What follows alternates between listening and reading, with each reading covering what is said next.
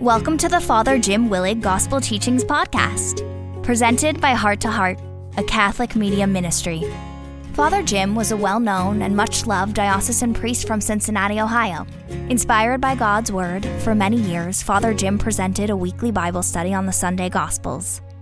In 2001, Father Jim went home to the Lord after a battle with cancer, but his recordings and teachings live on to inspire thousands. First, we hear from Father Jim's good friend, Jesuit priest Father Michael Sparrow, who opens this podcast by proclaiming the Gospel reading. Then, Father Jim's illuminating Gospel teaching follows.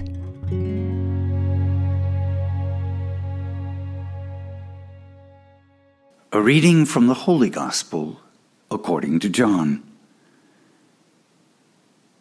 Since the Passover of the Jews was near, Jesus went up to Jerusalem.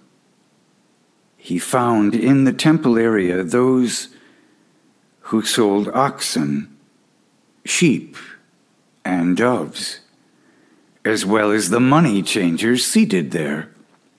He made a whip out of cords and drove them all out of the temple area with the sheep and the oxen, and spilled the coins of the money changers, and overturned their tables.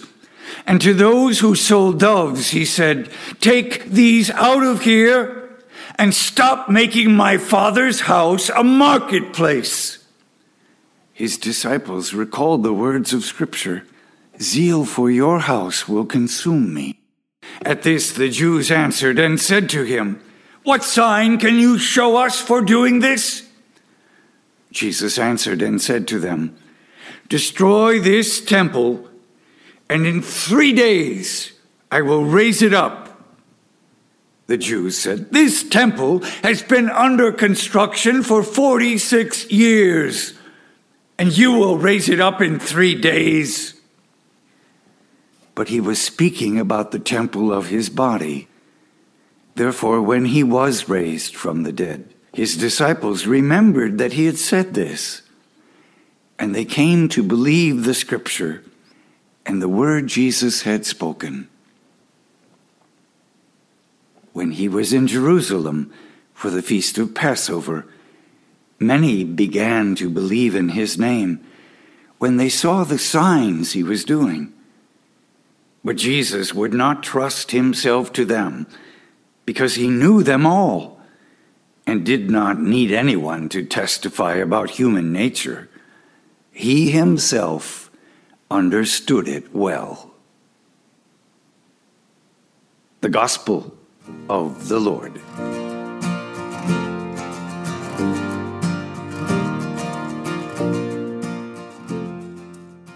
Recently, I was visiting a parish, and the pastor confided in me that he was a little distracted by this large plant that was stationed immediately in front of the altar, and the plant was taller and bigger than he was. So he was having some difficulty in this obstruction of his view of the people at Mass. And he mentioned this to a few people, and they said, "Wait, Father, this is the way we've always done it here." Does that sound familiar? So he decided to move the plant would cause such a stir that it'd be better just leave that one alone. Doesn't that sound familiar, though? This is the way we've always done it here. Now, if you can get the picture of that sanctuary in your mind, you can appreciate this gospel where Jesus does a whole lot more than just move around the furniture and causes some stir that could register perhaps 5.5 on the Richter scale throughout all of Judea. To begin with, as always, a brief background information could help us appreciate what's happening here. This particular gospel episode about Jesus cleansing the temple takes place in John's Gospel in the very beginning of Jesus' public ministry. Unlike the synoptic Gospels of Matthew, Mark, and Luke, where this scene occurs immediately before Jesus' passion and death. almost suggesting it's another reason, perhaps the proverbial straw that broke the camel's back, that so provoked the Jewish leaders that they began to conspire his very death. The scholars who study the scriptures suggest that perhaps the synoptic account is more historical, but you know enough now about the gospel writers that they can take this theological license to construct their gospel not according to perfect chronology or biography, but rather to present a certain theology. With that liberty, John places this scene of Jesus cleansing the temple in the beginning of his gospel to suggest this is what his ministry will be about, that is, transforming all of our religion, all of our life with the Lord. Jesus' ministry is about bringing new life and needed changes that bring that new life. The gospel begins by setting the stage. As John says, the Jewish Passover was near, so Jesus went up to Jerusalem.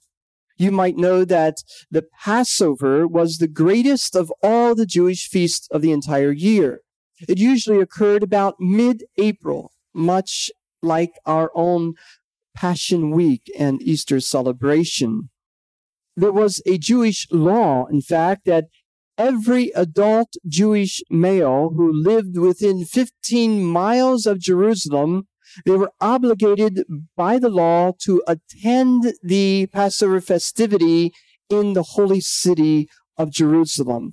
So we see Jesus making this pilgrimage to the holy city and to praying in the temple, as did not only the people of Jerusalem in the outlying territory, but in fact pilgrims from all over the world.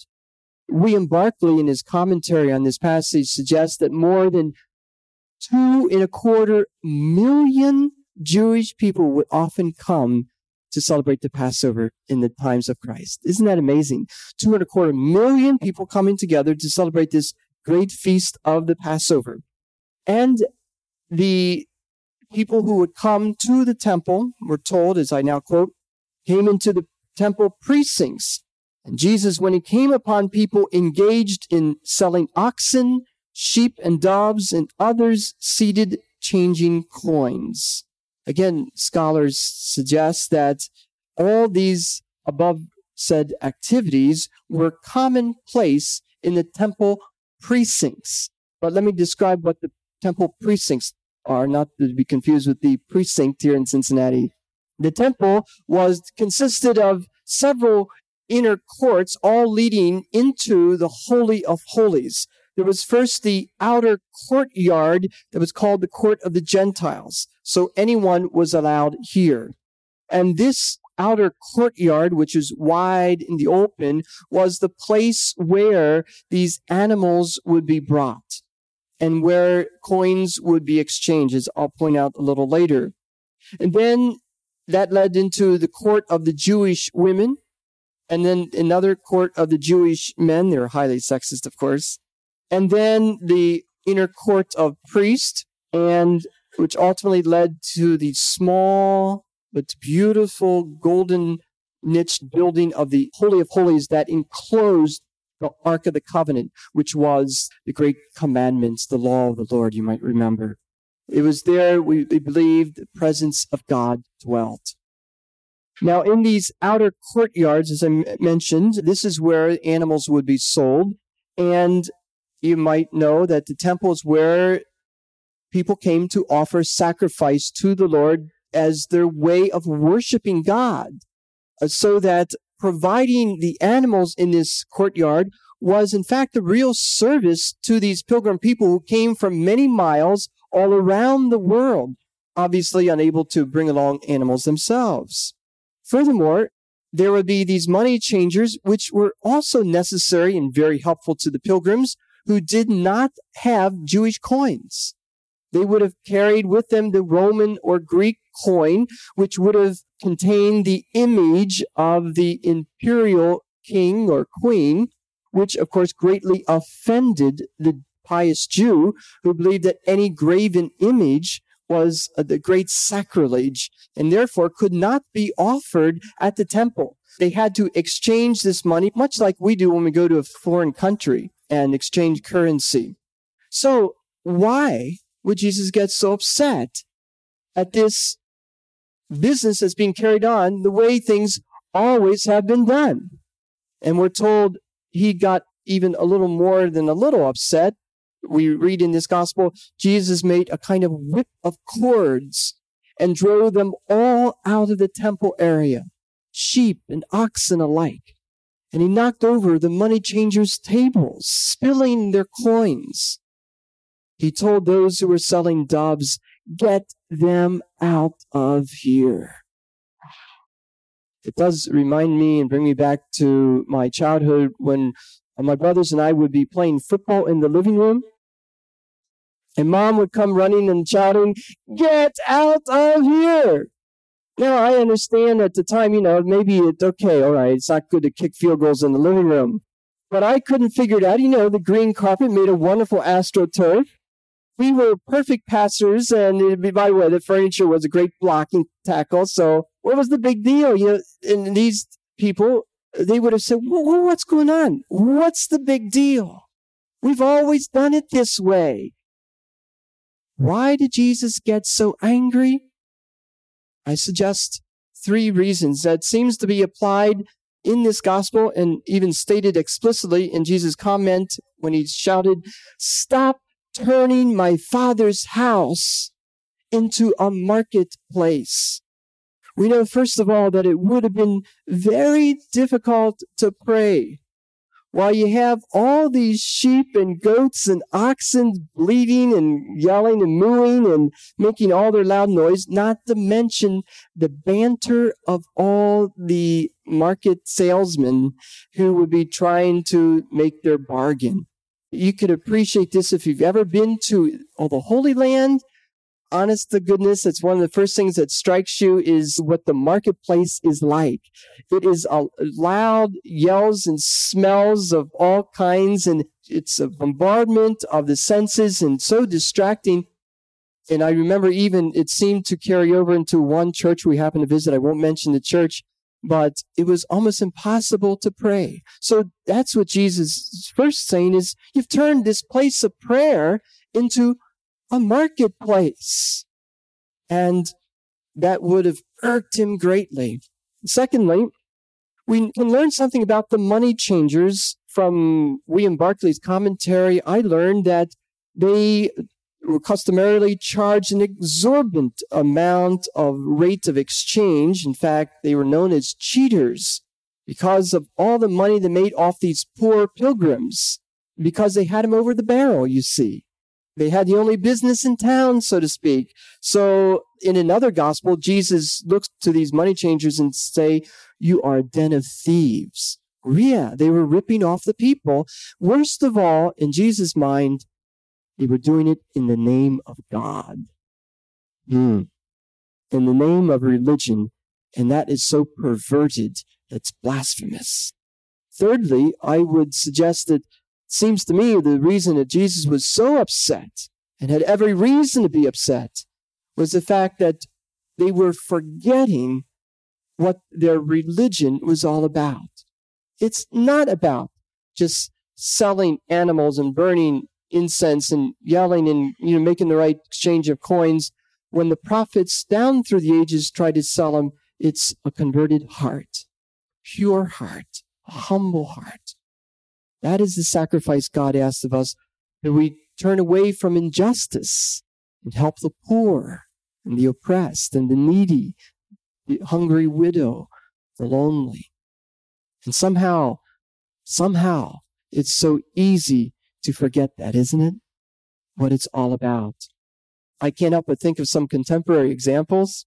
When I drive by some churches and I see this huge 10-foot by 10-foot sign of bingo, or festival, or fish fry, or raffles, and then you have to strain your eyes to see the small print, and Sunday services are at. And it's like, do they realize what sign they're really giving? Are we forgetting what it's all about? Is this not a sign of certain priorities we sometimes have unconsciously? Exterior signs are only indications of other things that need to be looked at today, and I want to raise the question today. If Jesus came to our church, our temple today, what would he say? What would he want to change? I asked that question to my homily group that meets every Monday morning, a group of priests that come together to look at the gospel. And I was really proud of the question I raised. And my brother priest said, well, what do you think? And I said, well, and then I started, where I think Jesus would start. I said, I think you'd go right to Rome. Start right at the top. And I think he would just tell them what they need to hear and how that needs to change. And I think he would just set everybody straight on all the right issues to get in line. And I was going on and on with this list of my issues, that I think need to be changed. And how I think Jesus would have a clearing house of all kinds of things that I don't think have a lot to do with the gospel. And I was really getting hot and heated. And I was giving a little mini homily right there. And I'll never forget, after it was over, there was just dead silence. And I thought, I really got him, I really got him thinking. And then Father Phil, who was here last week, said, do you really plan to say that? I said, yeah. He said, well, I think Jesus would not start in Rome. I think he would start at home. And he said, I think if he would come to our home parish, I think the first thing he would want to change is me. Whoa. As soon as he said that, I immediately felt like those men in the temple must have felt when the tables were turned around.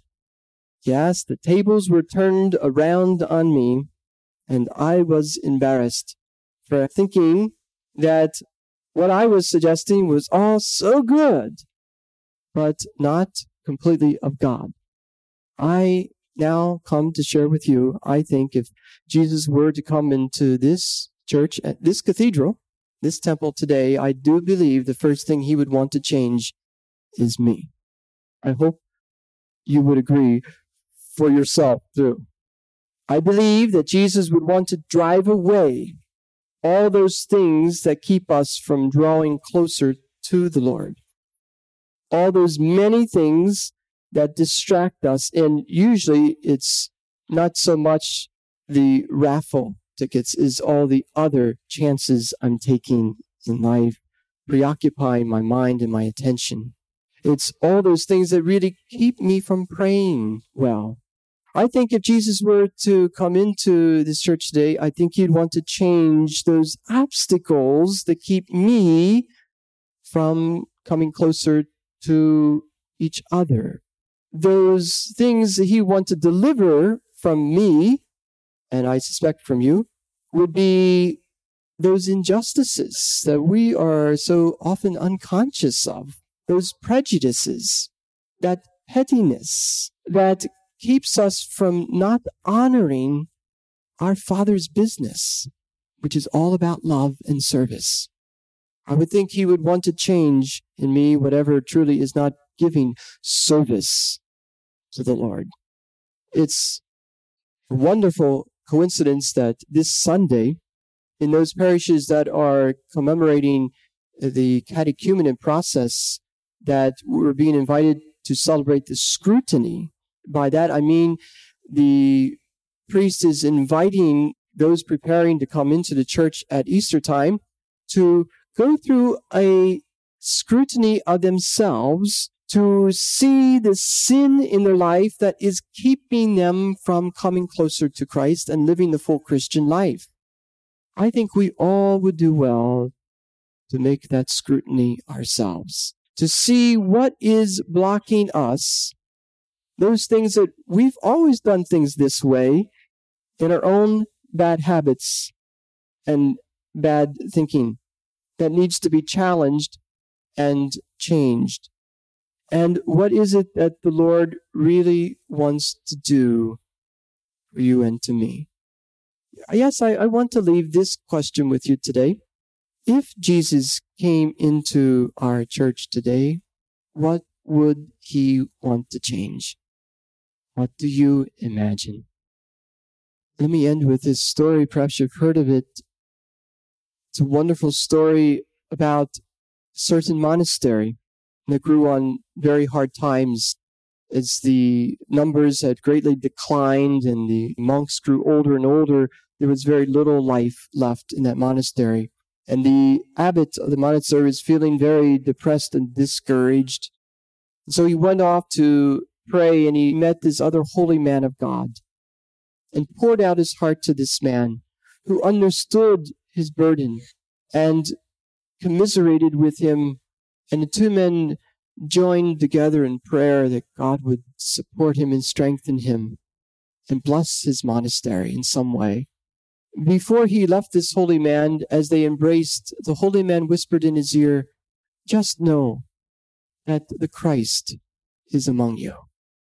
When he returned to his monastery, he shared that with the brothers there over dinner, conversation.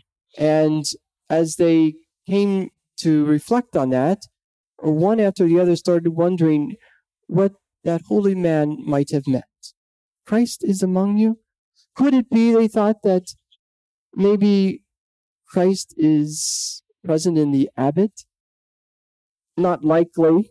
But just in case, they began to think maybe they better be more respectful and obedient to him.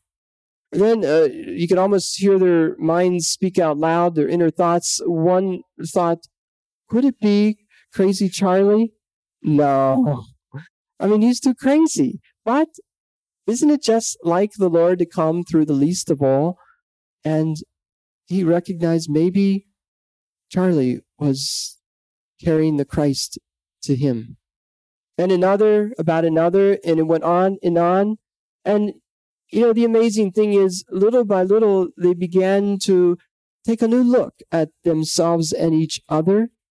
And it did change things, how they beheld each other and spoke to each other with a new reverence and respect.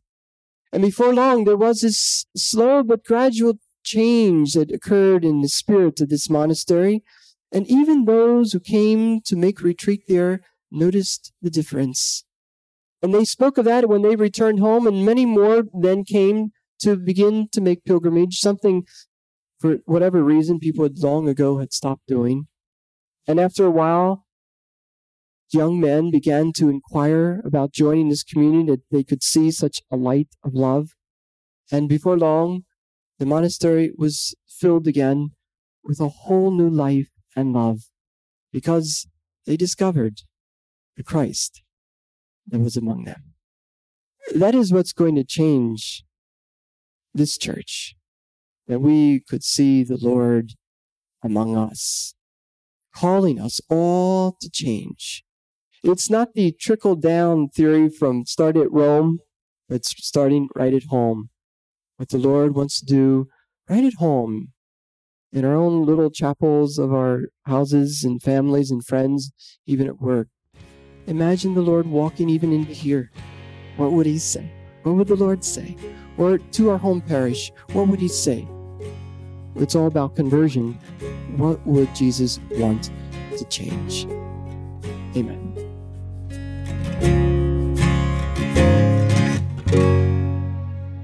Thank you for listening to Father Jim's Gospel Teaching. We hope you have been inspired and will subscribe to this weekly podcast and share it with your family and friends. The mission of Heart to Heart is to proclaim the good news of God's Son, Jesus, to the entire world. For more inspirational teachings by Father Jim and Father Michael, visit our website, www.htoh.us. May God bless your heart and the hearts of all your loved ones.